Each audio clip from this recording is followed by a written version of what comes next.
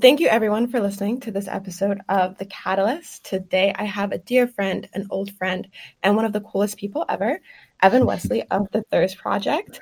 What I really like about the Thirst Project, obviously, besides your guys' mission and statement, is actually your title.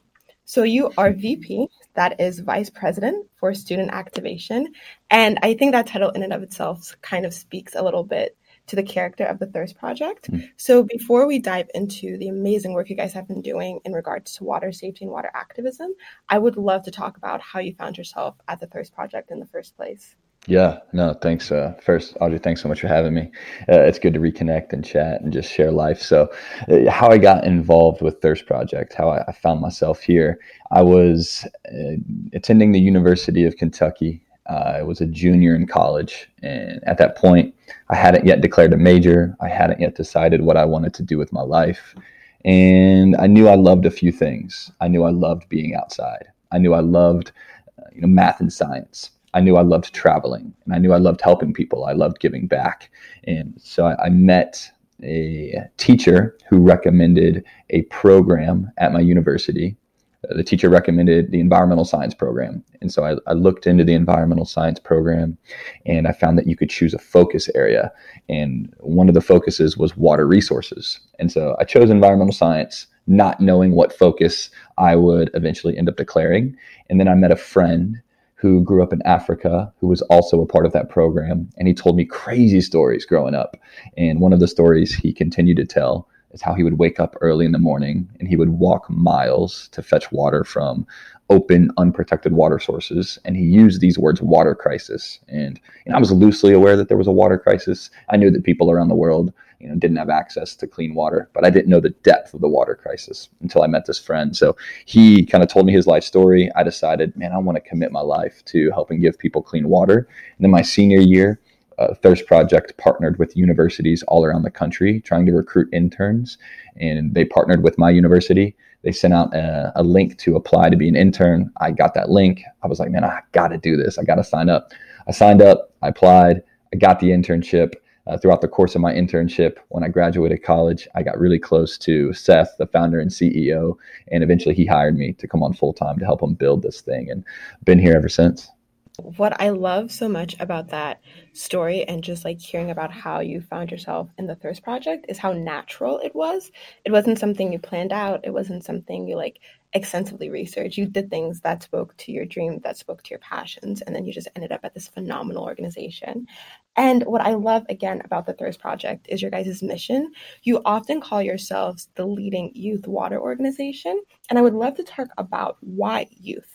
Why is that something that you guys focus on so much? Yeah, that's a great question. When we started 10 years ago, we were, an organization that was started in a pool of dozens of other water organizations that already existed. But what we found is that nobody was activating young people around the issue of the water crisis. And so why we wanted to do that is because we felt like, and we still believe this today, students are the most powerful agents of social change. And I think we've been witness to some amazing young people stepping up to end real world issues today. There are young people who are climate activists who are giving presentations around the world. There are young people who are fighting for policy change related to gun control. And so we believe that if we want to change the world, and when I say we, I mean like the global community. And when I say change the world, I mean solve any world issue, ending food insecurity, solving world, they're ending the education disparity in low income neighborhoods. If we want to solve any of these issues, it starts with young people being educated on these issues and then fighting to find resolutions and solutions to these issues. So we want to do something different. And we also felt like if we could give young people perspective about a global issue like the water crisis at a young age, that would change the trajectory of their life. That would change their priorities, that would change their career desires, and that would change their ability to influence other people. So those are some of the reasons why we felt like, man, young people need to be invested in, and they need to understand like this, the seriousness of the global water crisis. That's incredible. I remember the first time I actually heard and learned about the Thirst Project was through Key Club International, through my extensive involvement with that public service organization. So I'm totally with you about, we have to catalyze the youth. The youth are really the future. And when it comes to water activism, the Thirst Project, again, is one of the first places and realms I've really learned about water activism. And I was wondering if you could talk to us a little bit about what water activism is and what the Thirst Project is doing to really further that movement. Yeah, great question. And I would say that water activism, there's multiple tiers to water activism. I think most people in the United States, when we think of or we hear about water activism, we're thinking about things that we can do locally to conserve water or be better stewards of water as a resource. So it's things like taking shorter showers, or it's things like, being smart about irrigation if we own a home and we're trying to water our front lawn, or we're trying to water our plants, or it's things like, low flow toilets or rainwater harvesting systems, rain barrels on the side of buildings. So that's one part of it. And I think for a lot of people in the United States, that's a big and important piece. And it's related to, like I said, being a better steward of a water resource. But for us at Thirst Project, water activism actually looks like understanding just the importance of water as a resource for all aspects of life and development. And so we know that we need water to survive. I don't think we actively think about that every day, but then our mission in terms of water activism is to educate people who don't understand the depth of the water crisis, or people who don't understand the depth of not having access to clean water because they've never lived it. And I don't want to speak and generalize for everyone in the United States, but I would say in my experience, most people that I've met, they've never had to live for an extended amount of time without access to close, safe water. But the impact of living for an extended period of time without access to close, safe water, it's extreme. And so our water activism looks like educating students on just the multiple pillars of the water crisis and the different aspects of life and development that it relates to, and then getting students to use their voice and use their influence to tell other people about the issue. And then eventually activism, true activism, leads to young people doing something about it, right? Creating solutions to help give people clean water in these different countries and communities. Amazing. Could you talk a bit more about the extent of the water crisis? I know basic statistics, 663 million people on our planet don't have access to clean and safe drinking water currently. So could you talk a bit more about just the disparities you've seen and the statistics you've encountered through your work? Absolutely. The water crisis, it's complex. It's not a super simple issue, and it's a global issue. And because it's a global issue, that feeds into the complexity of the issue. Most people think that the water crisis is in Africa alone, sub-Saharan Africa, West Africa, but that is so far from the truth, right? We see communities that are impacted by the water crisis in Central South America, Southeast Asia, in Central and Sub-Saharan Africa as well. So, the state of the water crisis currently, it's a lot better than what it was 10 years ago, but we still have a long way to go. So the first place we typically go for, scope and perspective is the statistic that you just mentioned. Still today, there are hundreds of millions of people that don't have access to clean water, over 600 million. But what that actually looks like is every single day, there are millions of women and children who are tasked with collecting water. So they have to walk miles to fetch water from open, unprotected sources, which are, dirty mud puddles, swamps, rivers, streams. And these open, unprotected water sources, have a host of different parasites and bacteria that cause waterborne diseases. And waterborne diseases kill about 1,000 kids every single year. But these diseases are completely preventable. It's not like we don't know the cure, we don't have a solution. The solution is clean water. And it's not just, women and children walking to fetch water. It's not just waterborne diseases. There are, different deep impacts of the water crisis that change people's daily lives. So kids who are missing out on the opportunity to go to school, kids miss hundreds of millions of hours of school every single year because they don't have access to close, safe water. So either they're walking long distances to fetch water, or they're drinking contaminated water, they get sick, and they're forced to miss school. Also, gender equality, such a huge topic in 2019 all around the world. Gender equality is directly tied to the water crisis. So you will rarely see men walking to fetch water, and it's typically a task that's given and delegated to women, but then that forces women to walk for water instead of going to get a job to financially provide for their household. And then economic opportunity too, right? Without access to clean water, we've seen communities struggle to develop economically. Right? Women can't go and get jobs. People can't, start start a business because they have limited access to a resource that they need to meet their physiological needs. So there's all these different layers to the water crisis. I'm like, what is the state of the water crisis today? And all those problems also are solved by very different solutions. So it's not just deep borehole wells that we're building, but it's also a ton of different water projects that are being implemented in communities that are working, that are solutions so people can get access to close, safe water. Amazing. I think every time I just think about inequality and even study it here at Harvard, it's always so multifaceted. It's never the actual issue. It's never just water, right? It's like, how does a lack of access to water impact this community on an economic level, right? How does it impact it socially? You brought up the idea of like gender inequality. It affects women just as much as it affects children, just as much as it affects the overall community. And back to your point about the wells, I would love to talk to you about the actual logistics of combating the water crisis. At the Thirst Project, how exactly do you guys go into like the nitty-gritty of fighting the water crisis, excuse me? No, it's a great question. So we are currently active in 5 countries, and with every country that we work in, we have what's called a community development officer. And this community development officer is our point of contact on the ground, and they help us facilitate our work in the field.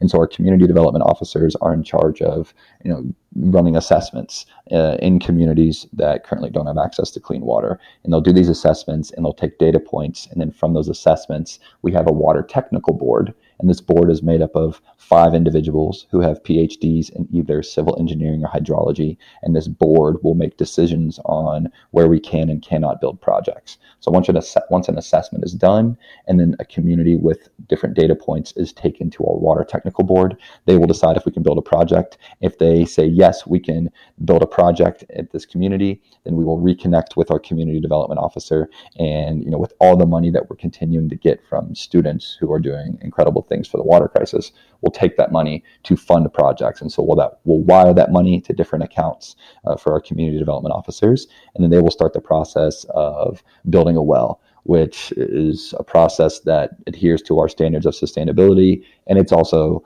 got multiple parts. There are different surveys that we have to do. There are different pump tests that we have to do. We have to hire and train a local water committee that are in charge of maintaining and upkeeping the water project. We have to find local contractors who will then be the drillers to drill deep into the water table to establish a well. So it's really through the coordination of our community development officer that starts the process. So finding the community in need, and then through our water technical board approving that community, then it goes back to our community development officer, who then facilitates the building of the well, all the tests, all the surveys we have to do, the completion of the water project, the training of the local community on the maintenance and upkeep of that project, and then the reporting after the project is done. So 6 months, 1 year, 5 year, 10-year reporting. Amazing. And I love how multi-leveled and like how there's different tiers to that system. It seems very nuanced, and it's like just checking for any irregularities that may come up. I would love to talk about Swaziland. I remember during ICON several years ago, and ICON is the International Convention for Key Club International that happens annually, and that was at that conference that I first heard about the Thirst Project. I remember at that conference, you guys talked about your campaign in Swaziland. Could you talk more about that? Yeah, I would love to. It's some of the most exciting part of our work. So back in 2012, we as an organization, we wanted to put some more purpose behind our work in the field. We obviously are doing good work in helping give people clean water, but we wanted to figure out, how can we make greater impact in the water space? And not just the water space, actually, but just the community development space. And so we found a need in the country of Swaziland. And Swaziland actually, the name of the country changed about a year ago. And so the king changed the name of the country to the Kingdom of Eswatini. And so now we've referred to it to the Kingdom of Eswatini, but I'll refer to it as Swaziland just for the sake of this conversation.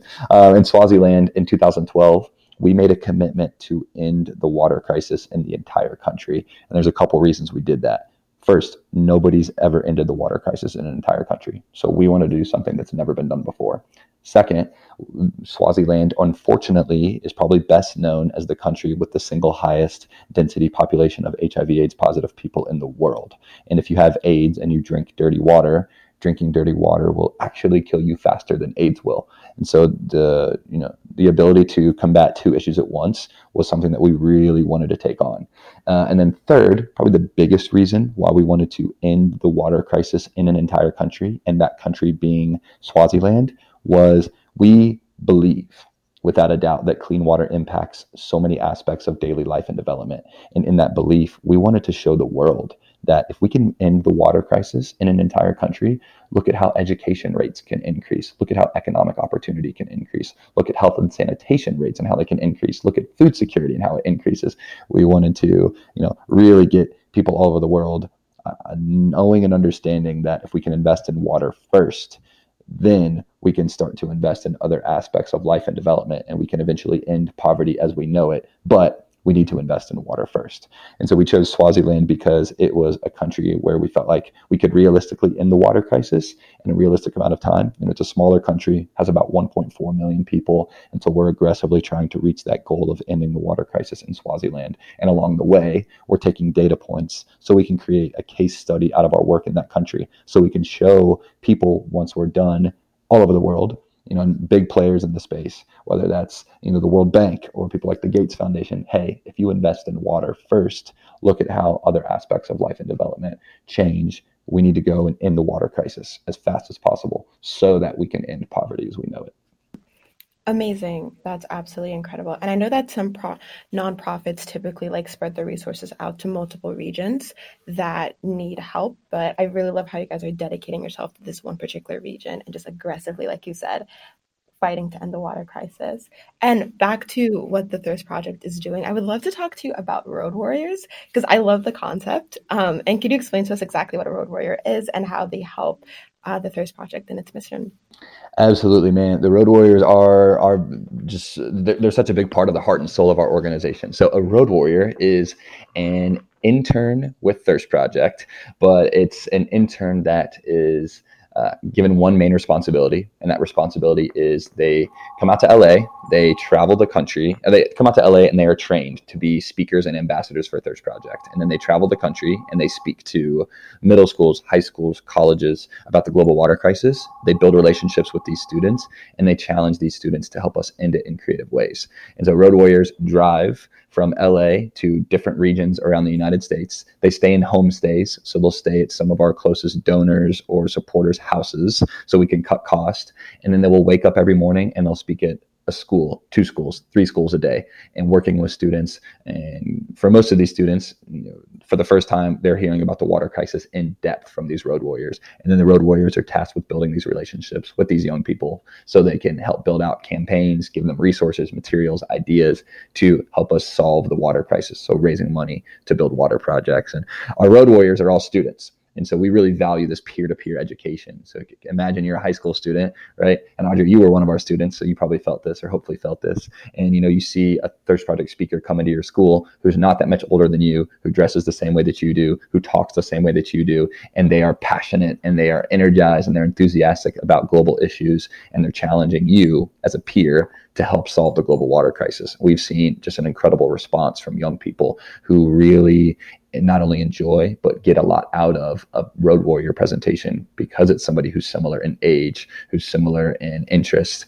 and who's willing to put themselves out there to help solve global issues. So the road warriors right now are on the road. We have 12 road warriors on the road, 6 teams of 2 people, and they're traveling the country, living a run and gun lifestyle, doing as much as possible to get in front of as many people as possible to end the global water crisis. So it's an incredible program. And that's actually how I started at Thirst Project. That was my internship. I was a road warrior. I remember seeing you for the very first time on the stage at Icon and being like, oh my God, he's so cool. And just hearing you talk about the Thirst Project and the water crisis, again, that was really the first time I had heard about it. And I say that as a native Cameroonian. I was born in a country that isn't the most developed, and we face not only issues of water security, but also hunger and poverty. So really hearing in depth about the large scale effect of the water crisis was just phenomenal and really reshaped my thinking. I remember running for international president. I reached out to you back then about how Key Club International and the Thirst Project can really reshape our relationship to create new programs and new ways for our members to think about service and water safety. And I wanted to talk to you about the curriculum that the Road Warriors are handling with their road trips. how do you guys go about speaking to young people and catalyzing them to really dedicate themselves to serving and ending the water crisis? Yeah, no, it's a great question. There's a couple things that we have found in 10 years of our existence that are really effective in terms of how we can communicate the global water crisis to students. A couple things is, first, everything that we do, we try and organize our messaging, our marketing materials, what we put out on our website, every speech in a three-step prong process. So problem, solution, call to action. The problem, the global water crisis, the fact that hundreds of millions of people don't have access to clean water. The solution, you, students. Students are the solution. Students can help us end the global water crisis. And then a call to action. So you can do something today to help us end it, whether it's donate, whether it's start a club, whether it's, you can invite us to come and speak at your school next year in front of a full school assembly.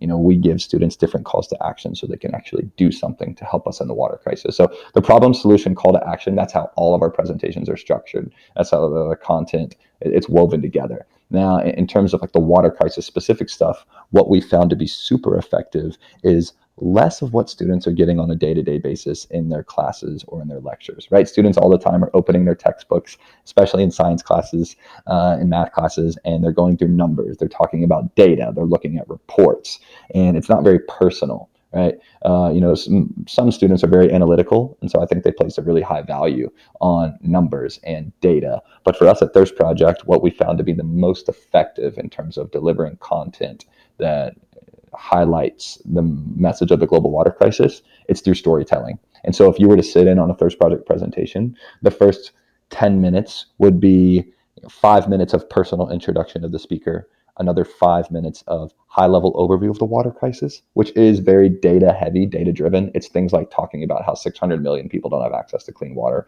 or 1,000 kids die every single day from waterborne diseases. But then after that, we probably spend 25 to 30 minutes telling stories. It's stories of real people who have been really affected by this very real water crisis. And so it's, hey, this is Gupa. He's 6 years old and he had schistosomiasis. Let me tell you his story. Or, hey, this is Gabsile and she lost her little sister to cholera. She also had cholera. Or, hey, this is Anne from Uganda. She walked 9 miles to fetch water. And it's establishing that personal connection, letting students know, man, there are people all over the world that are very similar to you, right? They're students just like you. They like the same music. They play the same sports, but their day-to-day life is very, very different, and they're impacted by the global water crisis, and allow us to tell you their story so you feel like you can connect with them, you can relate to them, but then also understand that they are living in situations and circumstances that are very different than yours, and you can do something to help them today. And so storytelling is such a huge part of our work, and we're constantly telling stories, and we have found that students really respond to the stories that we're telling. Phenomenal. And again, that's what I love so much about you guys, is that you're not just a nonprofit. You're not just the world's leading youth water organization. You guys are storytellers. And I think that's so impactful and that's so beautiful. And I think to come to the conclusion of this wonderful conversation, could you tell us like a story or one of your favorite memories that you've encountered and that you've created during your work at the Thirst Project? Absolutely, yeah. This is one I tell in a lot of my presentations. So a couple years ago, we were in the Kingdom of Eswatini in the Matsenjini region, which is known to be one of the poorest regions of Eswatini. And we were in this community called Ngamude, and I met a 6-year-old named Gupa. And I spent about a week in Ngamude. So I got to spend about a week with Gupa, but he didn't speak hardly any English. Right? And so there was just a lot of nonverbal communication taking place. We would play games every single day. We would, teach each other different things. He would teach me dances. I would teach him games from the U.S. I would try and talk to him in English, and we'd make jokes. And about day 3, his cousin came up to me, and she started talking to me about Gupa and how I'm like really enjoying spending time with him. And then she described a situation, when Gupa was 4 years old, where one morning he woke up and he'd been drinking from a water source that was open and unprotected his entire life. And he woke up with stomach pains, and then he started peeing blood. And he had this parasite called schistosomiasis. And it's a parasite that affects hundreds of millions of people each year. And it's incredibly painful. And when she's telling me this story, I'm like, man, I can't imagine. Like Gupa, this fun, energetic, full of life 6-year-old, being impacted by something like schistosomiasis, something that's so serious that it can cause you to urinate blood, which is something I don't think any of us could really ever imagine, or could cause you to have stomach pains for days, if not weeks. And so she's telling me this story, and I'm just looking at Gupa in a completely different way. And we were lucky enough to be in Imgamude for the reason of building a water project. So we eventually built a water project for Imgamude, for Gupa, his family, and his community. But just hearing that story after I'd spent quality time with this awesome, like full of life, cute little kid, it's a sobering moment. And that's probably one of my favorite stories, just to talk about Gupa, our relationship, but then the reality of the water crisis in his life as a 4-year-old. Amazing, amazing. And again, I love the Thirst Project. I love the work you guys are doing, not only because you guys are fighting a very serious crisis that our world is facing, but because you guys are forming friendships and relationships and telling incredible stories that have not only impacted me, but thousands and thousands of other students and young activists and young people. So thank you so much, Evan, for taking the time out of your very busy schedule and day to come and speak with me. I've had a lovely time speaking with you. Yeah, Audrey, you're amazing. Yeah, you are one of our student leaders, and we appreciate you in so many ways. And yeah, it's through students like you that we will see real, tangible change in the world. So thanks so much. We appreciate you. Amazing. Have a great day. Awesome. You too.